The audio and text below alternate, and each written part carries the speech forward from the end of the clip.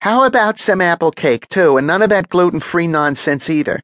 We're gluten-tolerant around here, baby, she said as she flitted about her kitchen, getting out flour and mixing bowls, a 5-foot, 90-pound typhoon. I'm really not all that hungry, Mrs. Schmulowitz. Please don't trouble yourself. Trouble? What trouble? You're a growing boy. They say circulation worsens the older you get. Mrs. Schmulowitz was well past older. Her age matched the temperature in her house, somewhere in the high 80s.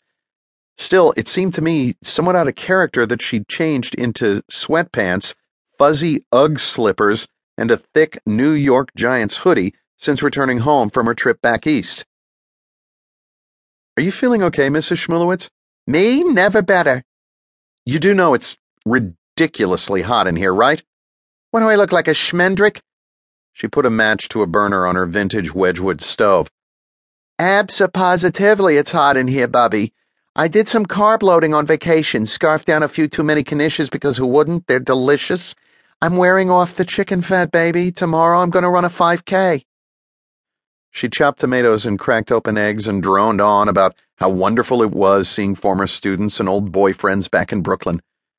I tried to pay attention, but the heat inside her kitchen was starting to get to me. I excused myself and assured her I'd be back in a few minutes. I made sure Kid Idiot's water bowl inside the garage was full. Then I went and sat down on the hammock outside and called my former father-in-law again to brief him on my jailhouse interview with his nephew. I'd left 2 messages for him earlier in the day. The first as I waited for Mrs. Schmulowitz's flight to arrive, and the second after I'd dropped her back home and gone swimming, trying to cool off in the ocean. This time Gil Carlisle answered, his phone on the first ring. It was 0200 hours in Geneva. He sounded like I'd gotten him out of bed. You're telling me Dino did it? That's not what I'm saying, Gil.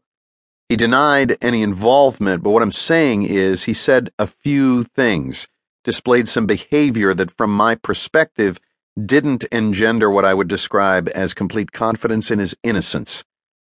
Somebody else could come along and interpret his words and body language much differently. If I knew Dino better, observed him over a longer period of time, I'd have a better sense of whether or not he was being truthful with me. Did he talk to you about this whole being framed thing? He refused. He was scared. About what, I couldn't tell. You think there's any truth to it? Somebody else trying to pin all this on him?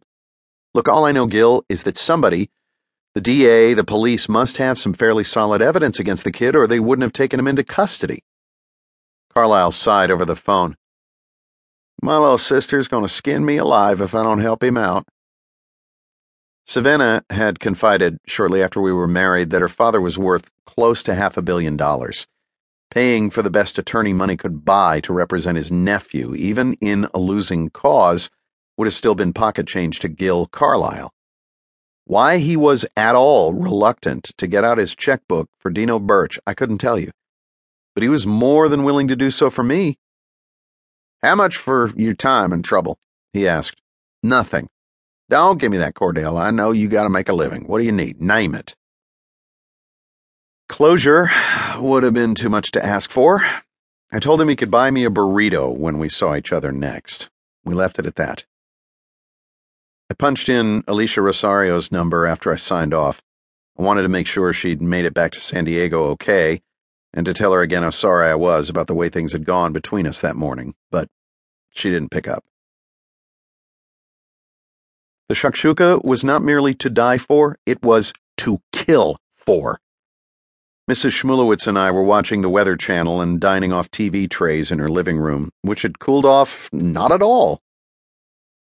Will you look at this nonsense? She said, pointing to the screen of her ancient console Magnavox. 24 hours a day, all those nice-looking people have to stand in front of all those maps so they can all tell us what it's like outside. We had something like this when I was growing up in Brooklyn. It was called a window. I'd be happy to watch something else, Mrs. Schmulowitz. Go, knock yourself out.